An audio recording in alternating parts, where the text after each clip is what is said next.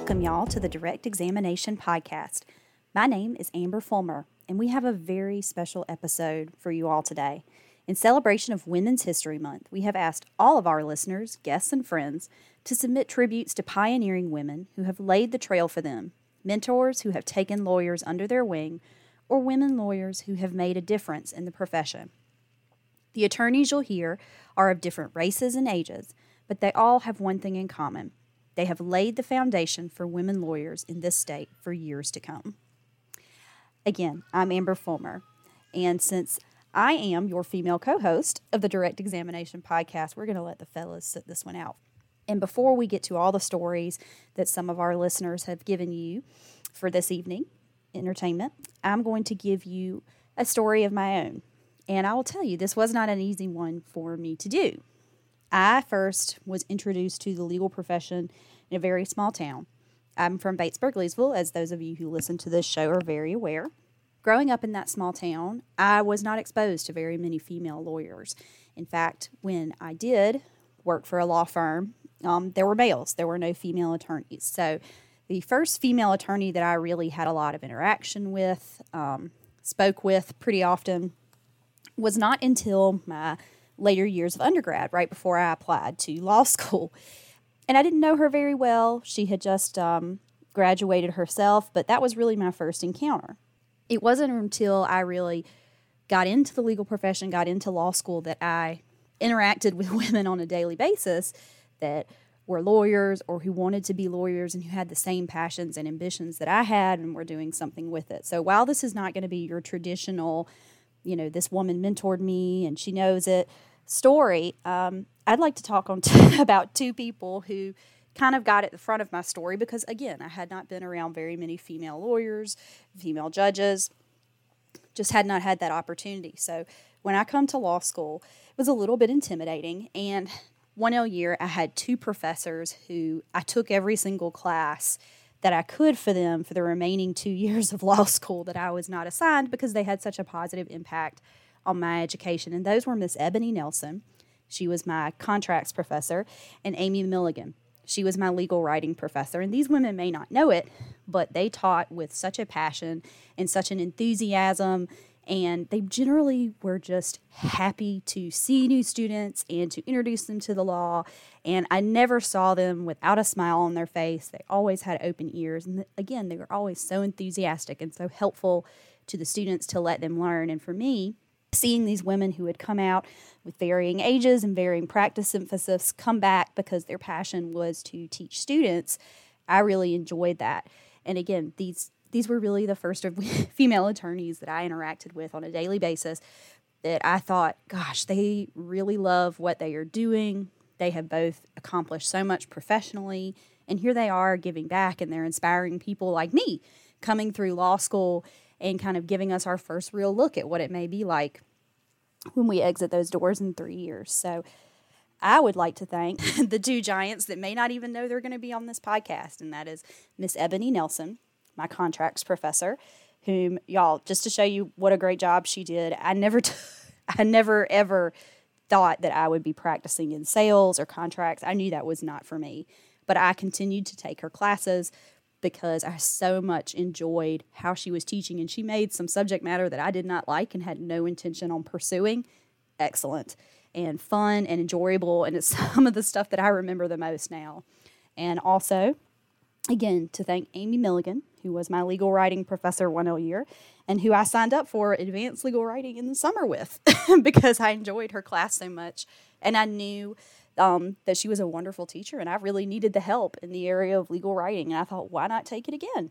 So again, these women probably don't know what a wonderful impact they had on my legal career and opening the door and getting me out and giving me confidence. And then I was able to meet people such as Sheila Robinson and Jane Downey that I practiced with. I was able to see Missy Moore practice, and now, with my partner, Jewett Dooley, I have seen attorneys like Rebecca West and Rebecca Creel and Sandy Parise and Ashby Jones, all these women who in the family law area who I've had the pleasure of practicing with, Elizabeth Branham, Alyssa Richardson, plenty of people that, I get to interact with on a daily basis, some other strong, powerful women. So again, thank you to Professor Nelson, who is now the Dean at UConn School of Law, and to Professor Milligan. I hope you both know what a wonderful foundation you laid for me in law school and how wonderful it was to have such nice and kind educators who were passionate and just really loved what they were doing. So thank you so much from this former young law student to a lady now who will be celebrating her 10-year graduation from law school. So thank you. And for our listeners, thank you for listening. I'm sorry I probably talked a little bit longer, and in true fashion, Joseph would point out to you that they asked for one, I gave them two. Without further ado, I now will give you the rest of our recordings for our Women's History Month episode on the shoulders of giants. Thank you, and we hope that you enjoy. The woman who has inspired me probably more than anybody else in the legal profession is actually not a lawyer, but she's married to a lawyer, and her name is Carol Jensen, and she's married to Farrell Furr. And she met Farrell when he did her late husband's estate. And she went to him afterwards and said, there are a lot of children in DSS custody who are being abused, and many of them have died. And I think that there should be a private right of action against DSS for children who die in their custody. And they're saying that they're not. And he said, well, you would have to be the personal representative of these children's estates in order to have that, to be able to bring a case for them. And then a few months later, she came back to him, and she had gotten herself appointed personal representative in a lot of these children's estates, in about 5 estates. And so he brought cases in every one of them. And that is the line of Jensen versus DSS cases that establish a private right of action to sue when there's neglect and abuse. And she was just a citizen who was just out there. She saw a need and just decided to do the right thing. And since then, she has worked with like Dateline to go undercover in places where children are being abused and neglected. And she's never done any of this for a profit or for recognition or anything like that. She's one of the most amazing women I have ever known in my life. And her name is Carol Jensen. Hi, my name is Amanda Bruton with the Bruton Law Firm, and the giant whose shoulders I stood on and is still standing on is Miss Tracy Bowmore Howes of the Howes Law Firm. I first met Tracy in 2016 when I was working with York County DSS, and she was at the Children's Law Center. I soon reconnected with her in 2018 when I decided to hang my own shingle. She was one of the first persons that reached out to me because she had recently went back into private practice. So she was able to assist me with case management systems, advise me about malpractice insurance, different state contracts that may be available to me to help me get my firm up and running. And over the course of time, a mentor-mentee relationship has developed, but most importantly, a friendship has developed. She has been so humble and gracious in taking me under her wing and guiding me through this process. I cannot tell you what her friendship and her mentorship has meant to my firm and me personally. To watch someone practice law with integrity and dedication each and every day, regardless of the case, never cutting any corners, doing law the right way has been amazing. It has been a great experience for me. It has allowed me to grow as a business owner, but has also allowed me to grow as an attorney. So I am forever grateful and thankful for Tracy allowing me to stand on her shoulders.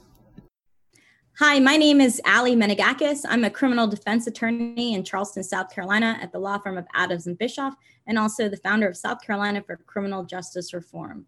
The person who made me the lawyer I am today is the Honorable Judge Minu Sasser out of Palm Beach County, Florida. Judge Sasser was a huge mentor for me. I clerked for her after my my first year of law school, after I didn't really know anything other than the introductory classes. And, I think she learned early on that I got bored really easily researching foreclosure and civil issues and writing memos about that. And she would encourage me to go watch trials in the courthouse every day. And so that entire summer, I got to see such incredible trials and incredible trial lawyers.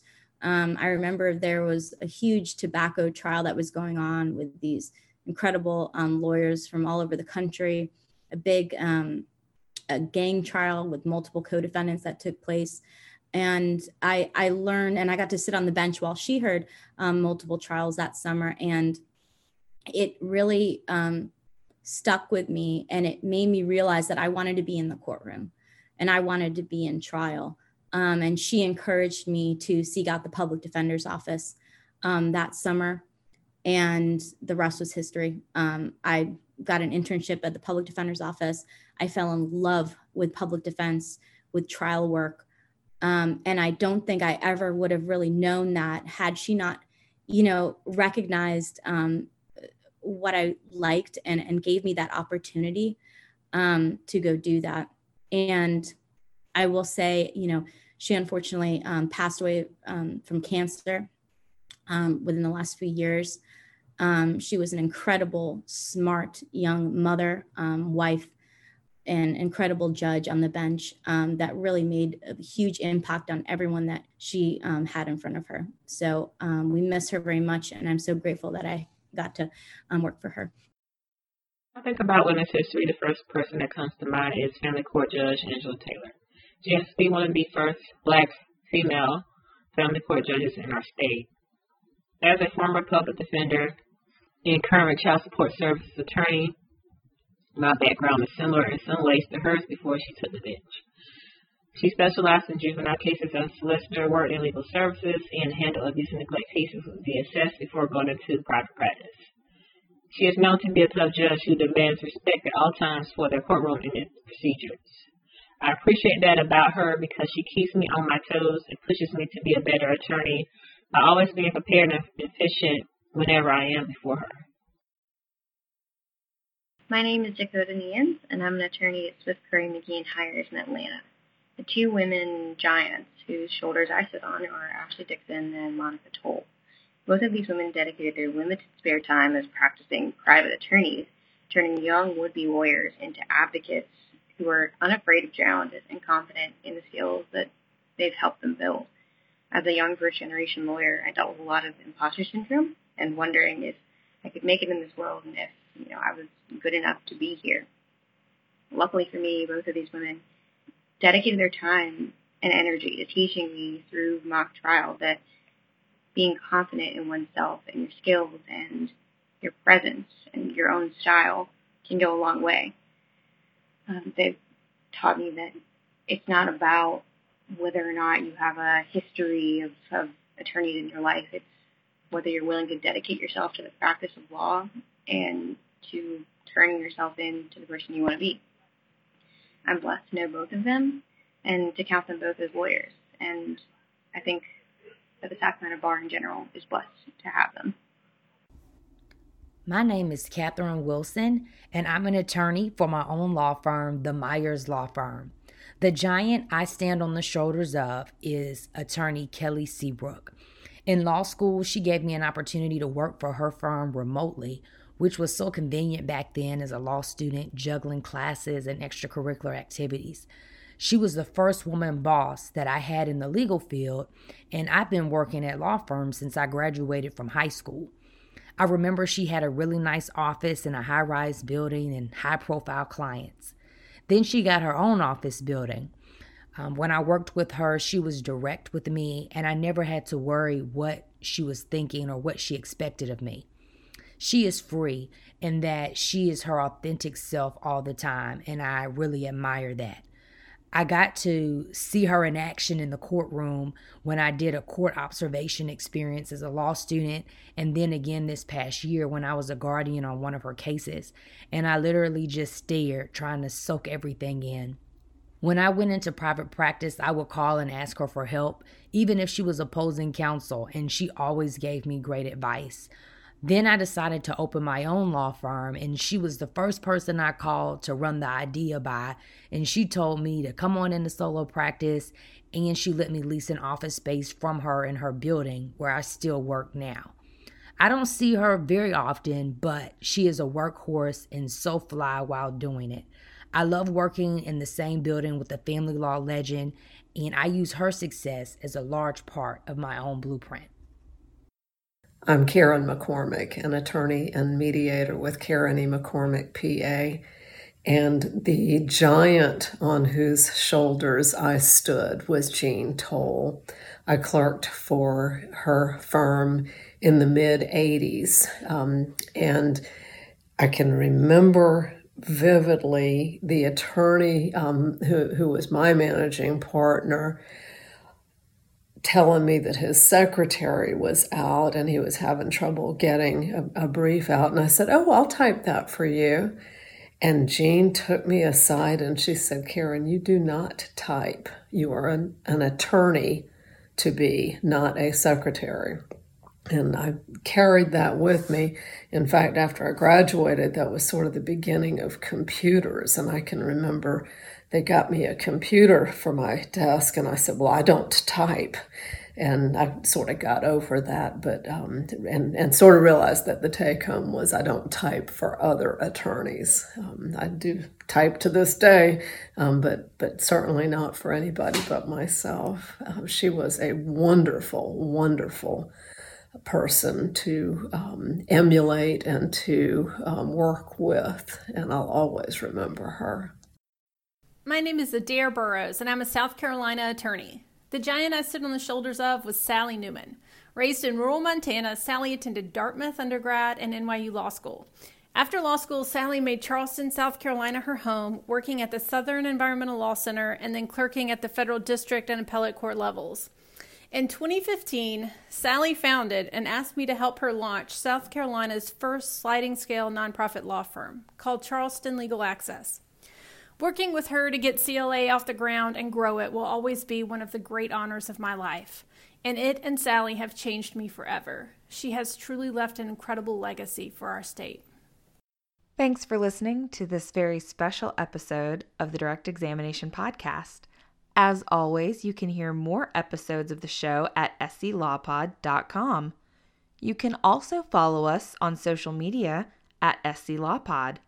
Amber can be found at Red Judicata, Dane can be found at SC Crim Lawyer, and Joseph can be found at Joseph P. Bias.